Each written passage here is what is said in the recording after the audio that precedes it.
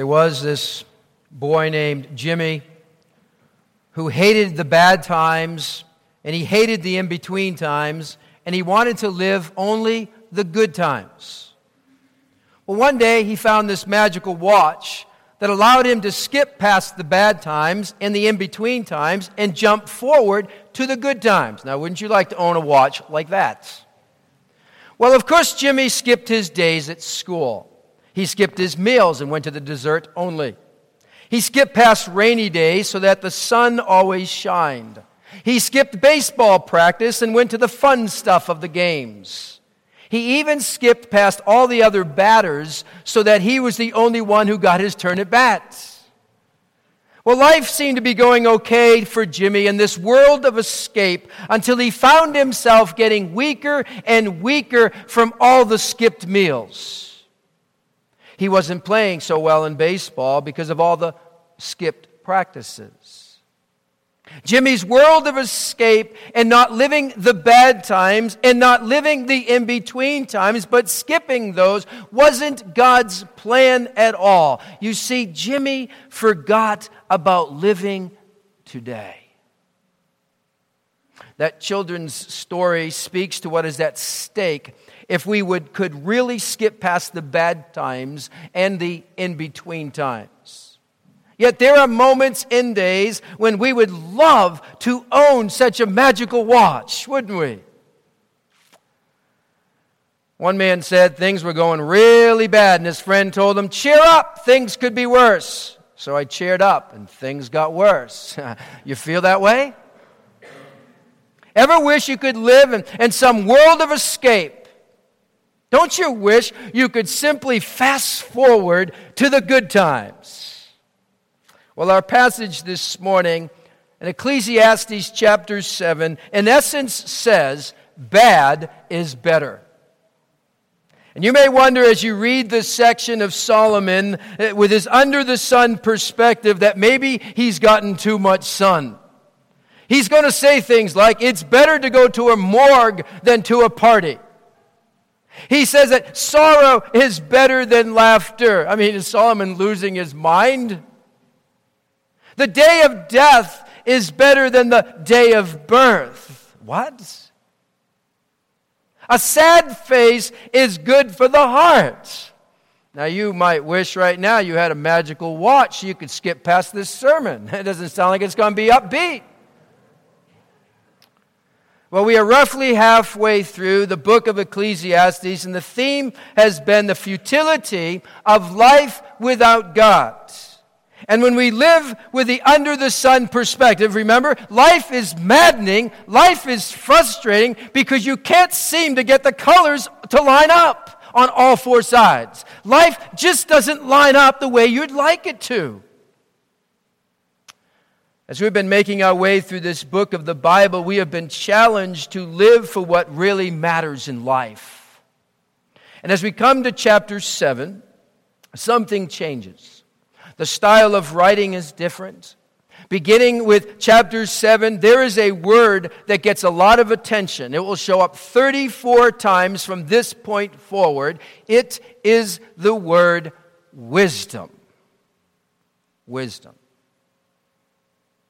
What matters as we go through life is gaining the perspective of wisdom. Wisdom doesn't guarantee that you won't have trouble, but it does guarantee you can get through it. It is wisdom that sees us through life's heartaches and troubles. Our passage today reminds us that because of wisdom, there is always a way through what you are going through. I believe it was Robert Frost who said, the best way out is always through. Hang on to that. In other words, the higher road, which is the harder road, is the better way. And that is what chapter 7 in Ecclesiastes is all about. Turn there and look with me, if you're not there, in Ecclesiastes chapter 7. And as we go through this section of Scripture, it may feel like you're kind of making your way through a box of dry cereal to get to the prize at the bottom. Well, stay with me. wisdom's prize is better than gold. Solomon here gives in chapter 7 a series of proverbs, several contrasting couplets to say this is better than that. 8 times in 14 verses we find the word better. And he starts out in verse 1 by stating, a good name is better than fine perfume. Now in the Hebrew there's a play on words here that's kind of lost in our translations. Because the word name and the word perfume sound a lot alike in the Hebrew, Shem and Shemen. So Shem is better than Shemen. Perfume or cologne may make you smell better, but it doesn't make you better. Outwardly, we may smell good, we may even look pretty good, but that isn't what life is all about. It is a good name. Now, what are the 2 days of our life in which our name is most prominent? Well, the day of our birth and the day of our death is what he kind of says there in the end of verse 1. Now, have you noticed that those 2 dates in an obituary notice are separated by what? A single dash. 1960, 2010, dash, right? Single dash. That's all it is. What happens between these 2 days, which is represented by that single dash in our obituary, determines whether we have a good name or not. Name has to do with your reputation. It has to do with your character. It's about who you are when no one else is looking. Wise people are concerned about how they are living life each day in that dash, how they're living life each day, even the bad days. And the rest of these verses address that question. How then should we live? I'm sure you're aware of the question often used in witnessing. It's if you were to die tonight, do you know for certain that you'd go to heaven? That's an okay question. But perhaps we should also be asking, if you were to wake up tomorrow, do you know how you're going to live? It's not a bad question also. Your relationship with God has very practical ramifications. And this is where wisdom really matters, especially when trouble hits. And so I want to, as this passage unfolds, I want to look at lessons we can learn in times of trouble, and then some dangers we need to watch out for in times of trouble. Okay, so first of all, let's look at a few lessons we can learn in times of trouble in verses 2 through 6. Look at verse 2. We're going to stop there. Look at verse 2. It is better to go to a house of mourning than to a house of feasting. Now, why is going to a funeral better than going to a feast? I mean, when's the last time you got excited about going to a funeral home? I mean, wouldn't you prefer to avoid that if you could? Kind of fast forward past that one? Do you know that there are actually, I believe this is the case, I saw it written somewhere, that there are some drive-through mortuaries. Now, stay with me. For the convenience of time-pressed mourners, the deceased is displayed before a 5x7 picture window. So you can pay your last respects without getting out. I mean, let's not get inconvenient here. Huh. I mean, this just strikes me as wrong. Wrong. Let's fly right by through this as fast as we can. We can even rush past staring at the stark reality of death. That's a shame. Solomon's saying a funeral home is a great classroom. It transforms our values. When we stare death in the face, it transforms our values. There's a true story that comes from the sinking of the Titanic. A woman was granted 3 minutes to grab what she needed before getting onto the lifeboat. And she ran across the deck. She raced through the gambling room with all the money that had rolled to one side right there. She went right past it. She came to her room and she quickly pushed aside her diamond rings and expensive necklaces and bracelets as she reached to the shelf way above her bed and she grabbed 3 small oranges. She found her way back to the lifeboat and got in. That's all that mattered. Even 30 minutes earlier, she would not have chosen a crate of oranges over even the smallest diamond. But death had boarded the Titanic. And instantaneously, priceless things had become worthless, and worthless things had become priceless. And in that moment, she preferred 3 small oranges to a crate of diamonds. See, staring death in the face gives you that kind of wisdom. It transforms our values of what really matters. Well, he goes on in verse 4, and he says, "The heart of the wise is in the house of mourning, but the heart of fools is in the house of pleasure." When troubles come, wise people go through the pain in order to come out on the other side stronger, wiser, and closer to the Lord. When troubles come, foolish people go to the house of pleasure. Fools go have another drink. They go have more sex. They turn to some quick fix. They eat more chocolate. They go to that buffet. They buy that new outfit. Any diversion in order not to have to deal with pain, with reality. And that's a shame. We find here then what he's saying is Scott Peck reminds us of this in his book, of the tunnel of pain.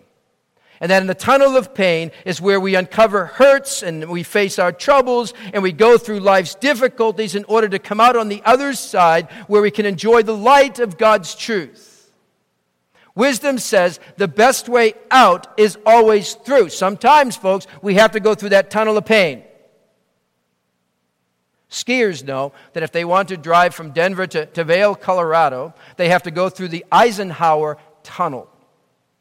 Even if they dislike tunnels, if they wanted to make it to that ski slope, that skier, they have to go through that tunnel. Likewise, no matter how unpleasant the tunnel of pain is, there's no other route to authentic Christianity. Believe it or not, the highest purpose in life is not your happiness, it's your holiness. No one grows biblically wise who lives the party life and who refuses to deal with the troubles of life. What matters in life is gaining the perspective of wisdom. And if you take the easy way, you will not gain wisdom. You will only form a habit of escaping reality. One writer put it this way. He said, "I walked a mile with pleasure. She chatted all the way, but left me none the wiser for all she had to say. I walked a mile with sorrow, and never a word said she, but oh, the things I learned from her when sorrow walked with me." Oh, the lessons to be learned in times of trouble and sorrow. Now, how does wisdom get us through the troubles in life? How can we make it through rather than around our problems? Here's another lesson we need to learn in times of trouble is we need friends. We need friends. Wise people surround themselves with not only those who pat their backs, but who will also give them a little kick here and there. Look at what it says in verse 5. "It is better to heed a wise man's rebuke than to listen to the song of fools." Proverbs 27 verse 5 says, "Better is open rebuke than hidden love." Now here we are, it's Valentine's Day, so turn to the one you love and give him a rebuke. No, just kidding. Maybe you did that driving in. No, hang on. But good luck finding a Hallmark card that says something about that, right? Verse 6 in Ecclesiastes 7 here uses an analogy that may be very difficult for us to understand. It speaks of the crackling of thorns under a pot. The picture is of branches of a thorn bush being thrown on a fire in order to heat something up quickly. Those branches would cause the fire to flame up with rapid intensity, providing a short, hot burn. Flattery flames up, but is gone quickly. That's what it's saying. Now, we need compliments and we need encouragement. Mark Twain used to say, "I can live for 2 months on a good compliment."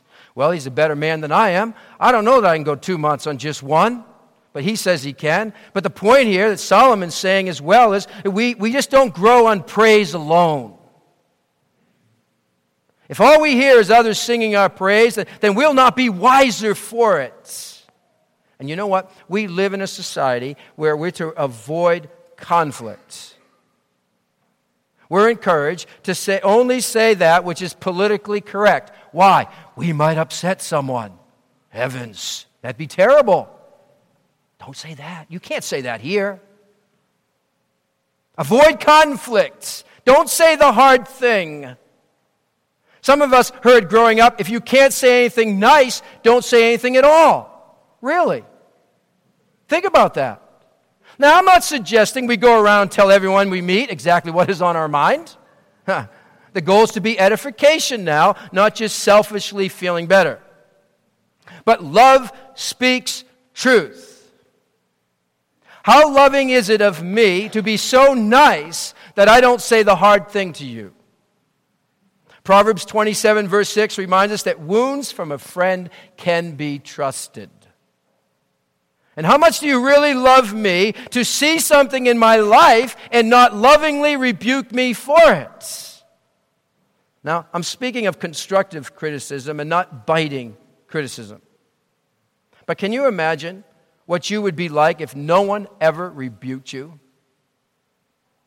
And let me ask you this. Have you given others permission to share a word of rebuke or advice when necessary? Are you listening to the rebuke of others, or you get defensive and you get prideful? Are you listening to the rebuke of another person, a rebuke from that teacher or your boss or coach or your spouse or your dad or your mom or a friend? It's better to heed it, it says here. It's better to heed it. A wise reflection instead of deflection. I have this quote over my desk because I need to be reminded of this often. It says of criticism, people may miss the bullseye, but they may have hit the target. You want to grow wise? Find the truth in that criticism. Even if they wasn't a direct hit, even if they didn't get a bullseye, they might have hit the target. Grab it. Heed it. And you'll grow wiser for it. Well, Solomon moves from some lessons in times of trouble to some dangers we need to watch out for in times of trouble in verses 7 through 10. Well, when trouble hits, when we have those bad days, there are some dangers to watch out for in our response to them. Look at verse 7. It says, extortion turns a wise man into a fool, and a bribe corrupts the heart. Now, here's the first danger that we need to watch out for when life gets hard, and that is to take a shortcut. Watch out for it. When we are up to our eyeballs in trouble, whether it be financial or relational issue, we're tempted to take the easy way out. A bribe is anything that you would sell yourself out for in the name of convenience or to lessen the pain. That bribe comes in many forms. That bribe may come as an answer key to those questions on the test that's going to guarantee you a better grade, but you'd be cheating if you looked at them. That's the easy way. Don't take it. That bribe may come for you at work where it would be easier to cut some corners or give the customer a little less than you contracted for or turn in a phony expense report. It is the easy way. Don't take it. That bribe may come to us in our marriage, where it's more exciting to engage in some extramarital flirtation or having that little fling or not dealing with that hard issue that keeps coming between us for intimacy. That is the easy way. Don't take it. It may show up in your parenting. We might be tempted to buy your kids' approval rather than spend time with them, or tolerating sinful behavior rather than doing the hard work of discipline. It is the easy way. Don't take it. The long haul really is better than the shortcuts. He goes on, the end of a matter is better than its beginning, verse 8. The end of a matter is better than its beginning, and patience is better than pride. When in trouble, the second danger to watch out for is bailing out rather than persevering to the end. See, it's not just how you start that matters, but how you finish. See, it really doesn't matter how great your wedding was, but 50 years later, you're sitting on that swing together. It doesn't matter how great of a birthday party you pulled off for your 1-year-old, but what is your involvement in his or her life 10 years later? It doesn't matter that you dedicated your business to the Lord when you first began, but are you running that business with integrity 5 years later? It doesn't matter how much we brag about what we're going to do. Are we patiently and quietly carrying it out? It tells us there in verse 8. When in trouble, are we following through on what we said we would do? The best way out is always through. See it to the end. Wise people persevere and be wiser and stronger for it. Don't bail. Don't bail. There's another danger to watch out for in times of trouble. It's found in verse 9. It says, do not be quickly provoked in your spirit, for anger or exasperation resides in the lap of fools. When our emotions control us rather than the other way around, we will play the part of the fool. Fools are hotheads. The book of Proverbs has much to say to this issue of losing our temper. You know what? I'm not proud to speak of this, but when I was younger, I had a serious anger problem. Many items were lost in that moment of throwing them in anger. Many things broken and smashed and damaged because I was easily provoked. Only by the grace of God am I not what I used to be. Yet I also know that in the right situation, that anger is still not too far away. It knocks on my door. And the one place it seems to be tested the most is when I'm driving. Ask my wife. No, actually, don't ask my wife. Someone has said the last part of a man to be sanctified is his right foot. I mean, how often do I fume behind slow drivers or fume at those long red lights or getting cut off and I'm just angry? How often does that happen? More than I care to admit. I'm so impatient behind the wheel, easily provoked. You know, it's pretty bad when my 5-year-old who's in the back seat says to me while I'm driving, she says, "Move it, mister." Now I wonder where she got that from. See, in trouble, the best way out is always through, and wisdom will not be gained if we give ourselves to fits of anger and blowing up whenever we feel like it. I have yet to see a conflict resolved in anger. And some people are always looking for a fight. And to bully others with your anger or get your own way through intimidation or to manipulate outcomes in anger is a danger we must all be aware of when trouble hits because wisdom won't be gained. The angrier you are, the less you're able to maintain a proper perspective. Grab that. Well, there's one more danger that's going to prevent us from moving through the trouble to the end, and it's staring too long in the rearview mirror. It's staring too long in the rearview mirror. Look at verse 10 says. Do not say, verse 10, why were the old days better than these? For it is not wise to ask such questions. Why is it not wise? Because you only get stuck in the past.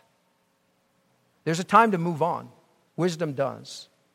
See, everyone loves the good old days. We have retro music, which are song remakes of the 60s and the 70s. We have a fascination with certain films and TV shows that bring us back to previous decades. I mean, that's why that 70s show is so popular. Even pro sports teams have throwback days where they wear uniforms of some earlier decades. We insist that things were better then. We easily fall back to it in the church. Oh, the way we used to do it, right? I fall into it too. Would we really want to return to the good old days? Think about it. A teenage son was heading out the door and he asked his dad for the keys to the car. The dad looked at his son and noticed his hair was getting rather long. He said, "Son, it's time to get your hair cut. It's way too long." And the son argued, "But Jesus had long hair." The father replied, "Yeah, Jesus walked everywhere he went, too. You don't get the keys." Is it really that good? See, the good old days are highly overrated. Warren Wiersbe says this about the good old days: they are a combination of a bad memory and a good imagination. Wisdom is not gained by staring in the rear view mirror, for what will happen is you're going to collide with life as it's coming at you. What lies ahead may be hard. Living in this tough time right now may tempt you to want to go back to when life was easier. We may, like the Israelites who took 3 steps toward the promised land and then 2 steps backward toward nostalgia, forget about today. Folks, today is all we have. So seek wisdom. Seek wisdom more than seeking money, as it says in verse 11. Seek wisdom above all else. It is the only thing that lasts. It will benefit your life. Wisdom will not solve all your problems. It will not smooth out all the bumps in the road, but it will get you through those challenging times, whatever they are. It will enable you to make it through. Wisdom will be your shelter, it says in verse 12. Wisdom will protect you from the pitfalls. And the bottom line that Solomon goes to here is what we find in verses 13 and 14. This ought to be our perspective right here, verse 13. Consider what God has done. Who can straighten out what he has made crooked? When times are good, be happy. But when times are bad, consider God has made the one as well as the other. Therefore, man cannot discover anything about his future. Consider what God has done. God will put blessings in your hands, and that same God will put burdens on your back. When we walk in wisdom, we are able to accept and deal with the good and the bad. That's not encouraging fatalism, but it's learning to accept what comes our way. We spoke of this last week in accepting our lot in life. See, if God wants to keep something crooked, we better learn to accept that and move on. If God chooses to straighten that which is crooked, that's his prerogative, but move on. We cannot control life so that we never have bad days. There are no magical watches. Move on with life. Someone has said 3 words sum up everything I have learned about life. It goes on. Yes, it does. The question is, are you going on with it? The best way out is always through. And the beauty is, you don't have to go through it alone. Listen to these words in closing of a poem entitled Guess. He writes, Pain knocked upon my door and said that she had come to stay. And though I would not welcome her, but bade her go away, she entered in. Like my own shade, she followed after me, and from her stabbing, stinging sword, no moment was I free. And then one day, another knocked most gently at my door. I cried, no, pain is living here. There is no room for more. And then I heard his tender voice, 'Tis I, be not afraid. And from the day he entered in, the difference it has made. For though he did not bid her leave, my strange, unwelcome guest, he taught me how to live with her.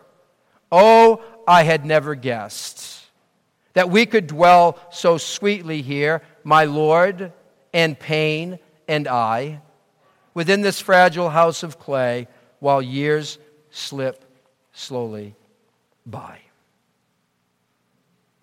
Let's pray. Lord, no one likes pain. None of us want to welcome that into our lives, but God, that is life. And while we need to be compassionate for one another's pain, oh, please make us compassionate. May we also realize that from your hand, not only are those good gifts that come our way, that you put in our hands, there's also burdens that are on our backs. Many times it's self-inflicted stuff. But you allow it to enter in. And I pray that we would find how to live with pain and sorrow and trouble with Jesus. Give us the wisdom we need. Give these individuals here in this congregation the wisdom they need right now to see their way through the difficulty that they're going through. So they become much wiser, stronger, and closer to you on the other side of this pain. Bless them. Help them to persevere to the end for your glory and for your honor in Jesus' name. Amen. You're dismissed.